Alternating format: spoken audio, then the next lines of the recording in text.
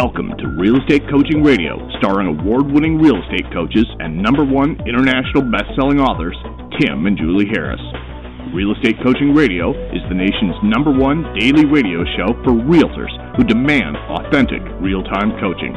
Get ready for fluff-free, unfiltered, full-strength honesty about what's truly working to get you into action, helping others, and making money now in today's real estate market. Now to our hosts, Tim and Julie Harris.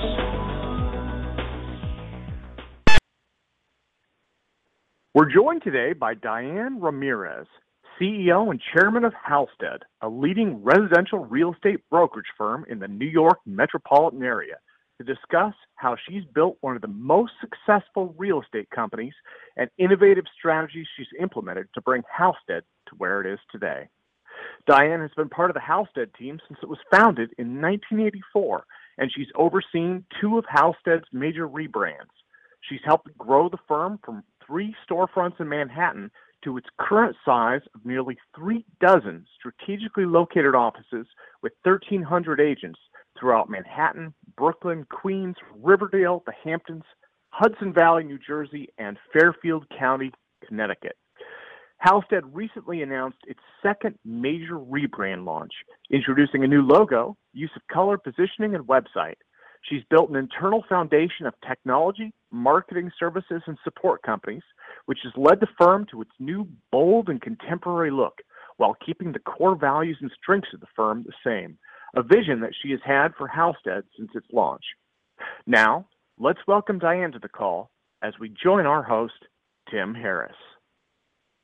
So Diane is, first of all, I thank you for unmuting her, Mr. Show Producer. Diane, it is an honor to have you on the podcast. I know we have a lot of your agents as personal coaching clients, and they're always, frankly, a joy to coach. And the environment you've created inside, well, you know many of them. I mean, maybe with the exception of Rob Johnson in Connecticut. That guy can be a bit of a pain. Yes, I'm just kidding. Yes. No way. He's my favorite. But don't tell anyone else I told you that.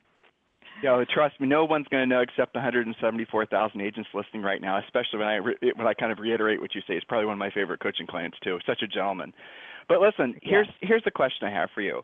When in a market that's so hyper-competitive for such incredibly talented agents like Rob, how is it that what do you do to attract them to you? Because you're in New York City, that's the heart of your business is, and that has got to be the single hardest place in the country to sell real estate, and in my opinion, and the single most competitive places for brokers to attract agents. So why do they come to you? What are the reasons that people obviously seek you out? Well, first of all, it's a joy to be here, and I'm so delighted to be even listened to by all of your incredible people listening in. You know, it's the basics. It's what we started the firm wanting to be, and that is a firm that focused on doing the right thing, making sure our agents have what they need. Our vision in the beginning was to have it be a technology-focused, marketing-focused company, which back in 1984, no one even used those words. And, of course, they mean different things today.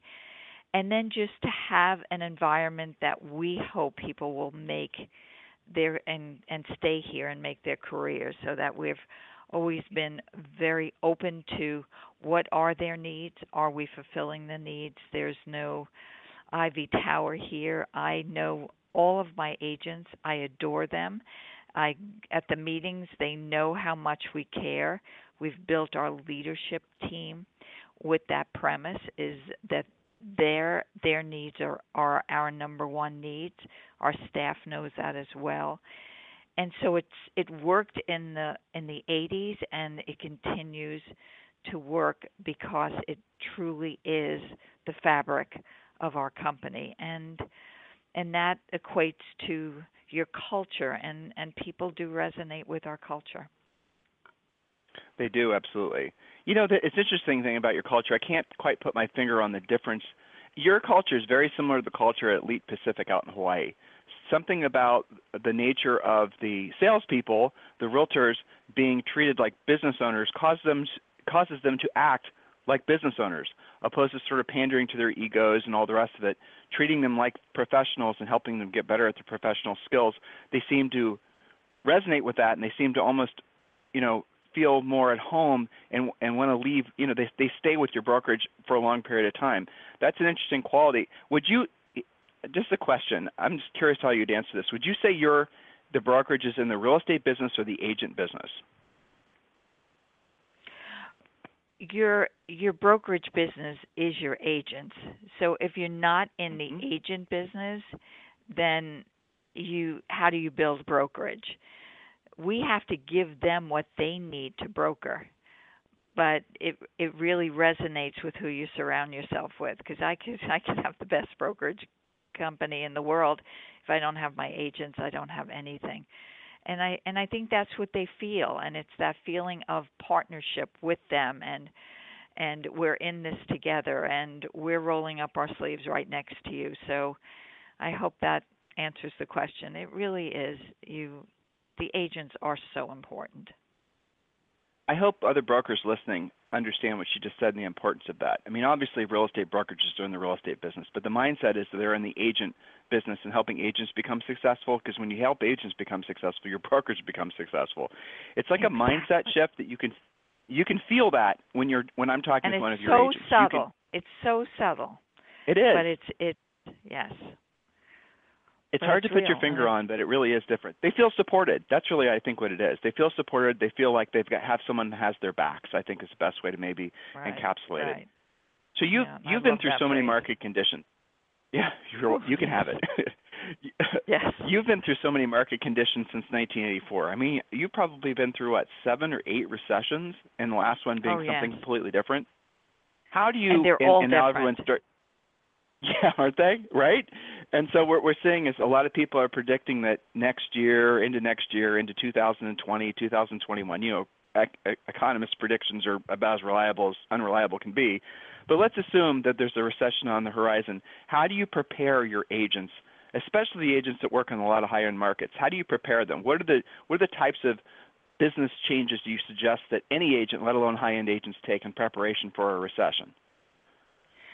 Well, and I hate to look at it in preparation for a recession, but the reality is our prices have been rising for 9+ years, especially here in New York.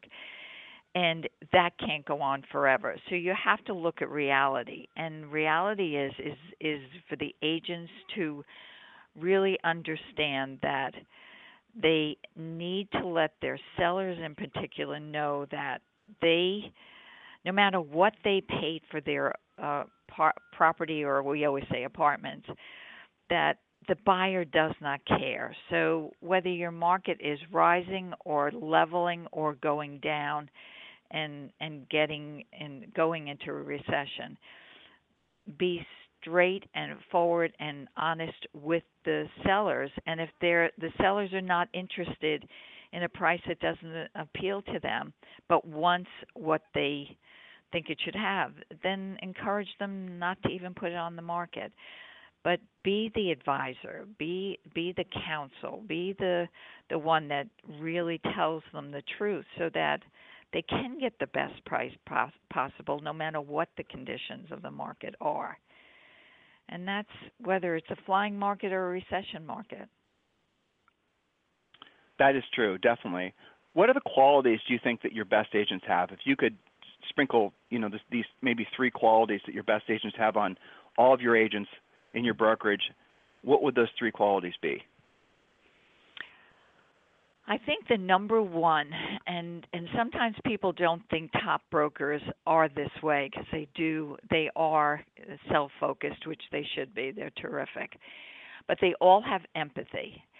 A great broker has to always put the people in the transaction ahead of the dollars that they may get out of it. And believe it or not, they make a lot of money, but most of them are not counting the dollars.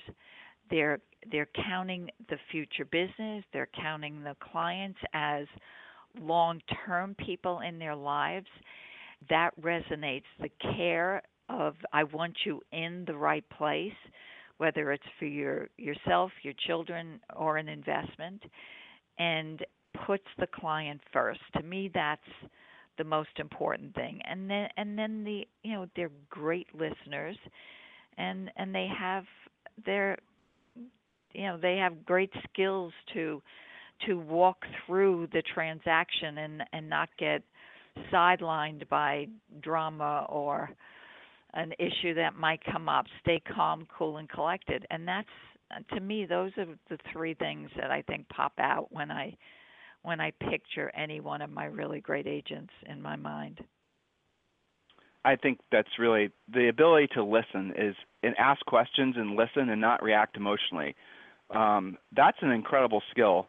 I 100% agree with you, because most agents in most situations where there's just a tiny bit of stress forget the fact that their job is to absorb the stress of the other people. Exactly. And to and they forget that, and then they interject their own ego and their own stress, and next thing you know, they lose the deal. How do you, this is a crazy question, and here I am, the coach, asking you, but I bet you already know. I don't know. How do you teach somebody to basically be more calm and collected? How do you teach them to take that mental, emotional step back so they don't allow the thing to spin up, whatever the emotional issue is, that is the deal is, hanging on a string, and the agent's ego steps in and ruins the deal? How do you consult with your agents so that they are the ones that are keeping the deal together? Any strategies? Well, I think the strategy is it cannot be just taught. It has to be something that is through the fiber of everything you're saying.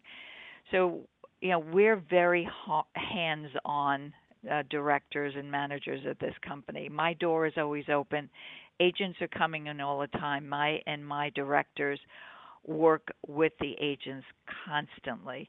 So it's when you see that coming and bubbling up, because some personalities, it's a constant. They will never learn it, but you just kind of say, okay, here it comes now. Take a deep breath, and even let's talk it through, you and I, so that you can go back calm. And it's having that atmosphere of working with them.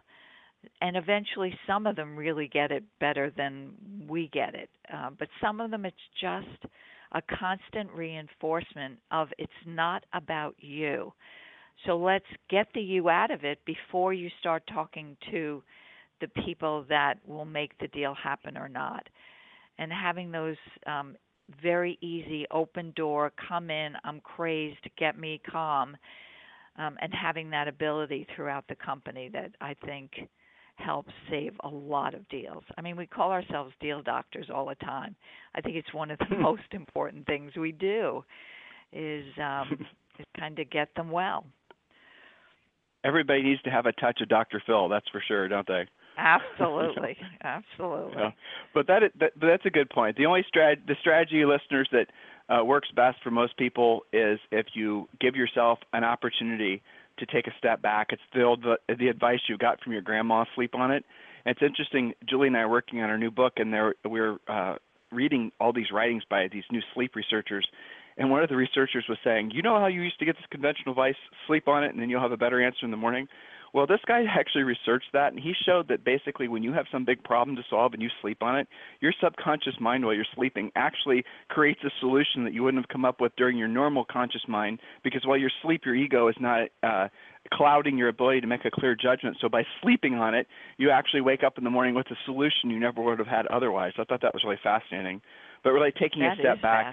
So it is, isn't it? There's like all these things that like we should have been doing all the way along, that you start when some guy with a white coat with a bunch of PhDs tells us to do it, all of a sudden, Grandma had, hey, it turns out she knew what she was talking about. Right. Oh, gosh, so, she sure did. In New York City, when somebody asks what's going on in the market, I know it's a very segmented market and different price points and different types of product and all that. But overall, I know there's a lot of new rentals that were coming online in the city. What are the market conditions right now as far as like for the ultra luxury on just a snapshot of what you see going on in the market? Oh, in the luxury, it's there's activity, but the aspirational pricing is absolutely a thing of the past. And it's only when properties are priced accurately, and I don't care what price point it is, that's the only time it's happening, but particularly in the luxury, the luxury marketplace. I mean, we've just had a couple of deals where we're the third agent. I mean, there's nothing like being the third and last agent, where the owner wanted a price, the agents tried to get it, and my agent smartly went in and said, you know, you're not going to get that, and they ended up selling it. And the bottom line is the sellers are thrilled. But we are shifting in the New York market, particularly in the luxury, to a buyer's market. This has been happening over the last couple of years, and you know, we've got rising inventory, which is you know, it's never a good thing, but if you're priced properly, it will get sold at any price point. I don't care if it's $60 million or $2 million. And it's funny watching the Belmont Stakes. I equate it to my agents often. Is our market now is not just price it accurately. You have to sharpen that pencil so sharp that you are the one that comes out of the gate, out in the lead. The last place you want to be if you watch a horse race is in the middle of the pack, and that's what most agents try to get the price to, is, oh, well, this is where the comps are. You don't want to be there. That's the middle of the pack. None of them win. It's the ones that sharpen the pencil and get out in front. And it's often only by a nose. But you got to be out in front, not in the pack. And that's what we right now are really encouraging our agents to advise sellers. Sharpen that pencil. And if it's supposed to go, was a great. I love it. That was awesome. I'm so going to steal that. Oh, thank you. That was so good. Oh, good. Yeah. Oh, well, good. That's a great analogy. It's awesome.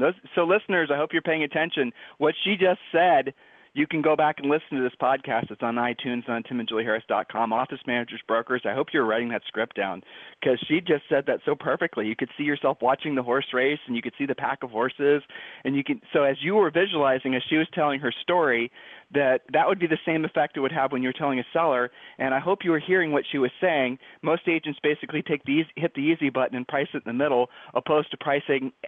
Did you guys catch what else she said? Aspirational pricing. What a brilliant, classy way of saying a seller who wants to overprice. Such elegant ways of expressing the same thing. Guys, when it comes to a market where it's changing, where you're dealing with high-end sellers, what you're battling with is their egos. And if you if your ego decides to go to battle with their ego, you're not only not going to get the listing, you're going to get burned out and frustrated as to why you didn't get the listing. You need to learn to develop some class and some panache when dealing with upper-end sellers. Or, by the way, this is true with any seller, but upper-end sellers in particular. So that is such a good, but that walks into a whole skills thing, right? I mean, agents who have only sold, I don't know what percent of your agents have only been in the business since like the last 10 years, but most agents listening, just statistically, have only been around post, housing apocalypse, and right. they've never sold in a market where they have to get price reductions. That's where they come to us, because they want to learn those skills. So agents, that has to be a huge psychological thing for a lot of agents who have only sold in a rising market, having to tell sellers to lower the pricing. How do you, like, when you're counseling an agent to deal with a seller with a big ego who's aspirationally priced, what are the key things that you tell that agent to clue in on or focus in on in order to help that seller understand the importance of pricing it right to get it sold? First of all, what I really always ask them to do is give them the honest price of where it's going to sell. And even if you kind of just slide right through it, you must be the voice of the truth. And then as they want it being priced aspirationally and further up, and the reasons why, because of what they have in and what they did, then you can plan a strategy of, well, maybe there is a buyer at that. Now, I don't recommend you put it on at too high a price, but sometimes you have no choice. And if that's the case, then have the strategy of, all right, we agree this is the most incredible place I've ever walked into, but this is what the rest of the market's like. Now, nothing's as special as you, but this is really where the market is, so that when it doesn't get an offer, which most of the times it doesn't, you can go back to that conversation and say, you know what, we agreed, it was fabulous, but the market's speaking, and no one has your sophistication and your sensitivity to this, and we need a buyer. So now we got to go to where the market is, and you can get them to go along with your pricing because you didn't play into them from the beginning. If you go in saying, oh, yeah, this is worth $100 million, absolutely, but it's really not worth that, and you never said it, how do you get a price reduction? Because they're going to say, you gave me that number. So I always say, no matter how you do it, you've got to get the real number in there. And so, listeners, I'm going to drill down on a couple of things that she said, nuanced, very classy things that she said. And of course, I'm less nuanced and classy, so I'll just do it the normal podcast style. It comes down to motivation and time frame. But the problem you're going to have, and we're talking about mostly upper end folks, guys, but this next bit deals mostly with upper end. When you're dealing with rich people, maybe it's too brash of a term, but there you go. Generally speaking, they don't have real have-tos. They're going to have the ability to keep the house as a rental. They're not going to be in a position where they have to sell the house for financial reasons usually. Now, obviously, there's exceptions to that, but we saw during the last recession some of our top agents on both coasts, their multi-million-dollar listings all became rentals, and the sellers were happy as pie as the houses became rentals. They had cash flow on them, and then when the market changed, those agents were able to keep those listings and resell them. In some cases, they stayed rentals. So just for what it's worth, guys, you're going to have to be able to have a very upper-end folks. You're going to have to really drill down as much as you can on the seller's motivation and time frame, because if you try to pressure them too much out of the usual sort of tactics as far as financial loss, they're not going to react to that. You have to be almost treating this as a business discussion. Wait, no, you have to treat it as a business discussion because chances are they earned the money to buy that luxury property, and so they're going to be willing to listen if you have the ability to present to them a business argument about positioning the house correctly on the market so that it correctly reflects the market's expectations. And there's another script, guys. Notice I did not say lower the price. So this is going to be the single biggest challenge, Diane. I think. Well, I'm curious if you agree. Pricing things correctly, pricing things to an adjusting market. As we enter into a recession, whenever that happens, 12 months, 24 months, whenever that happens, agents who don't know how to price correctly, agents who don't know how to deal with the emotions and the egos of the sellers, they're going to be out of business. That's kind of shocking and scary.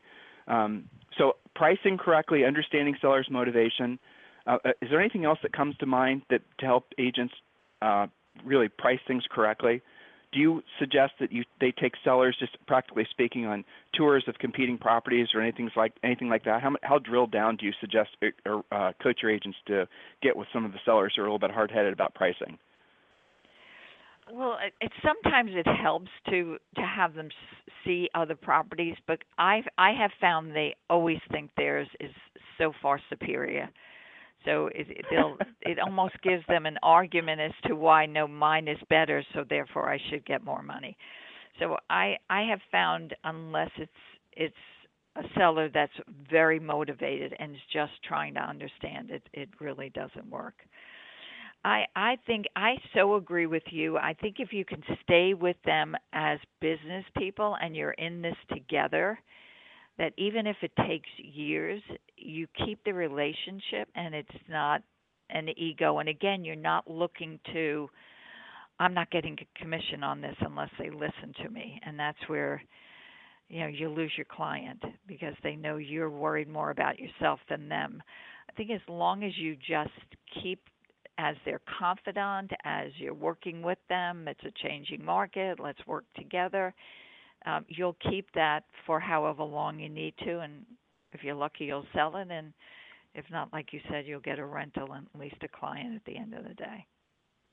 Well, that's something Rob and I worked on in Greenwich, right? When he came across a seller that was resolute about their price, and the pricing was aspirational, and they didn't want to lower the price no matter what, even if the house was vacant and had, just had been vacant for a long period of time, just want to lower the price. And so, listeners, this is a phenomenon that's true with any. I know when we put one of our properties for sale, which we do rarely, but when we do, we are terrible at pricing because all of a sudden, because it was our property, it's automatically worth more. Guys, that's just nothing other than seller ego. Because now, what does that mean? Ego is used as it's overused. Maybe we overuse it, but here's the best way to understand it. It's a personal item. People, even though it's a property, a house they're selling, it's a place they lived. It's a place they loved. It's a place maybe where they've raised their children. Who knows what else has happened in that house that is near and dear to their hearts. So it's not just a house for most people. Even business people, even real drill-down business people, spreadsheet types, they still have an emotional attachment to the property. That's where the overpricing really comes in. That's where all of a sudden they can't see it objectively, and you have to see it objectively. But you also really have to never forget what the seller's motivation is if they'll tell you. Again, upper-end sellers, their motivation isn't always very clear.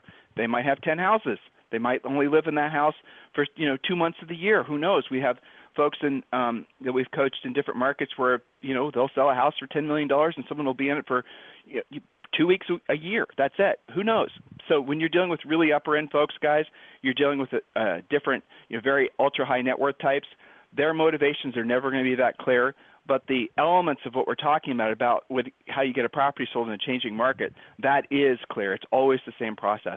What's going on with international buyers? I know international buyers were a big part of your market for a long time. Have you seen what kind of, well, you tell me, drop-off increase, and what countries are they coming from primarily now? First of all, most people think a good part, especially in New York City itself, is the foreign market, and it's not. If it's at the height, it was 20% of our buyers were foreigners. And they change from time to time. The Chinese are still buying, but it's always at a lower level. Europeans are starting to come back. South Americans were away, but if you've got enough money, they're there. So it's always a spattering. It's unlike it was in the early to mid 2000s, where you'd have, a whole bunch of Irish coming, or a whole, it was almost like business coaches got them together and said, "Oh, quickly buy some investment properties." It's really now the one-off that's buying it, and it's not necessarily for an investment. They all hope it will be a good investment, but I'm seeing most of the buying is for personal use, for possibly the future in the case of the Chinese, or someone wanting their third or fourth or tenth property, and why not have one in New York? But it's the investor clusters that we saw 15 years ago. That's gone. So they come from all over. So the condo market, I have the honor of coaching somebody who does a lot of marketing for some of the bigger developers around the country.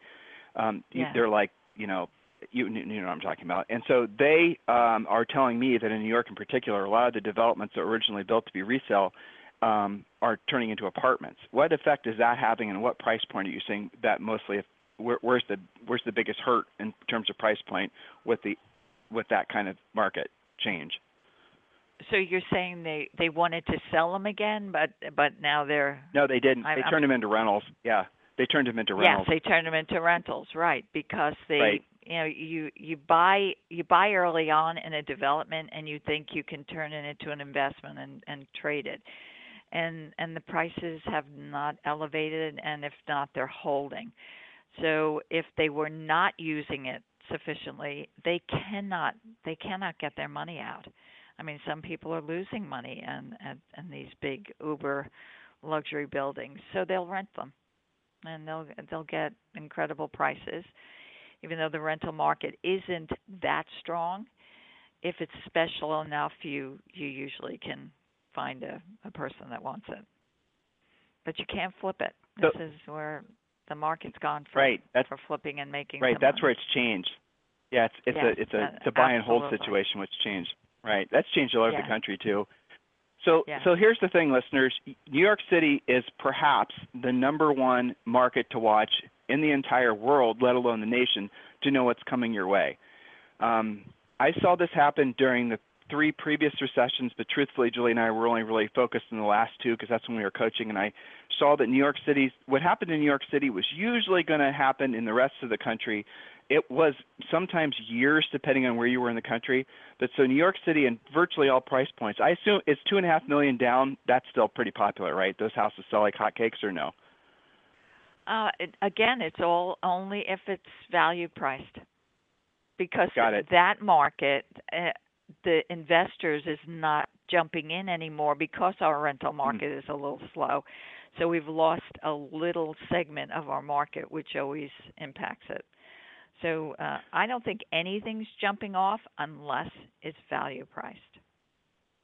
So listeners, what you just heard is from perhaps the number 1 broker in the country, tell you exactly what's happening in the number 1 market in the country, and she deals with some of the top agents in the country. Wherever you are in the country, that's what's coming your way. You have to be prepared for it. She gave you some brilliant scripts.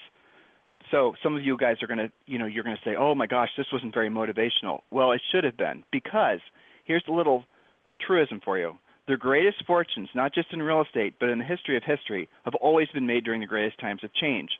So if you know change is coming, and it always is, but if you know change is coming to real estate, and it definitely is, it behooves you to become a master at pricing, at really giving a drilled down analysis of the market, and also being able to adjust prices. Because in a market like this, guys, where you can clean up our expired listings and folks that are frustrated with their current situation with their current agent because they're not getting showings, when you have sellers that are a little bit less, or they're not so confident about their aspirational pricing, thank you for that, ma'am, then you're going to get sellers that are going to be looking for people that are professionals. That means all the agents out there that were listing and selling off their personalities, who didn't have skills.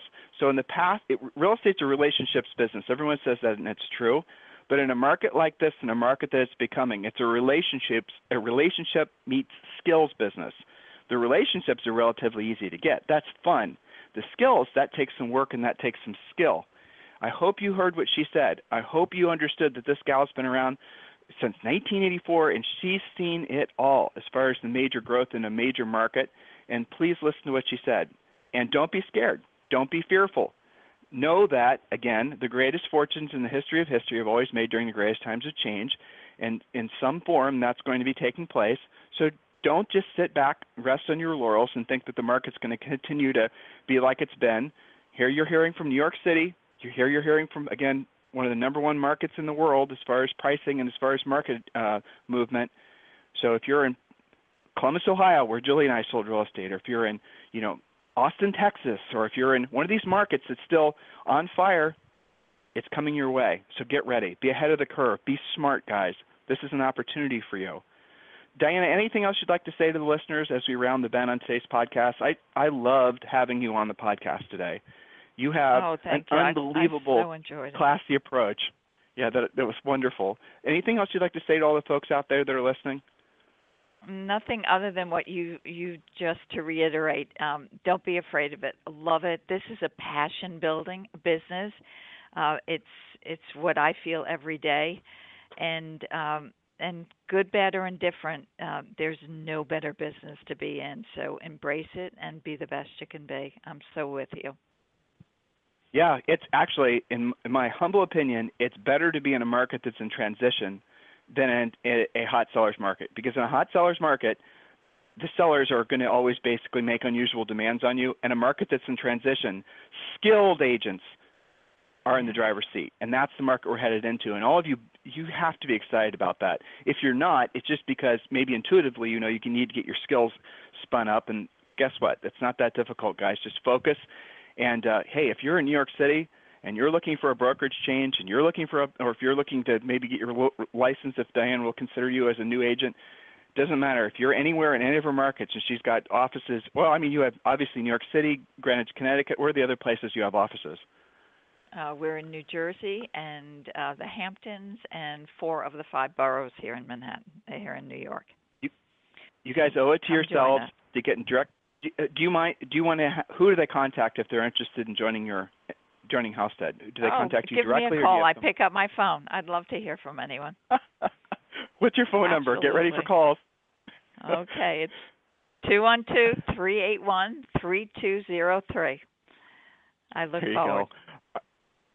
So, Diane, thank you very much for being my co-host today. Listeners, if you're in her market, you have at least have to have a conversation with her. I know you're feeling some of the stresses of a changing market, and if you're not in a situation that's if your brokerage or your office manager is just doing the constant rah-rah and motivational stuff, and they're not leveling with you, treating you like a professional, treating you like somebody who can weather whatever storm clouds are on the horizon, whatever sunny days are on the horizon, you need to approach Diane and ask her to maybe consider you as an agent in her brokerage. So, Diana, thank you very much for being my co-host, and everyone else, have a fantastic day, and we'll talk to you on the show tomorrow. Thanks, Dan. Great. Thank you. Bye. This program has been a presentation by Tim and Julie Harris, Real Estate Coaching.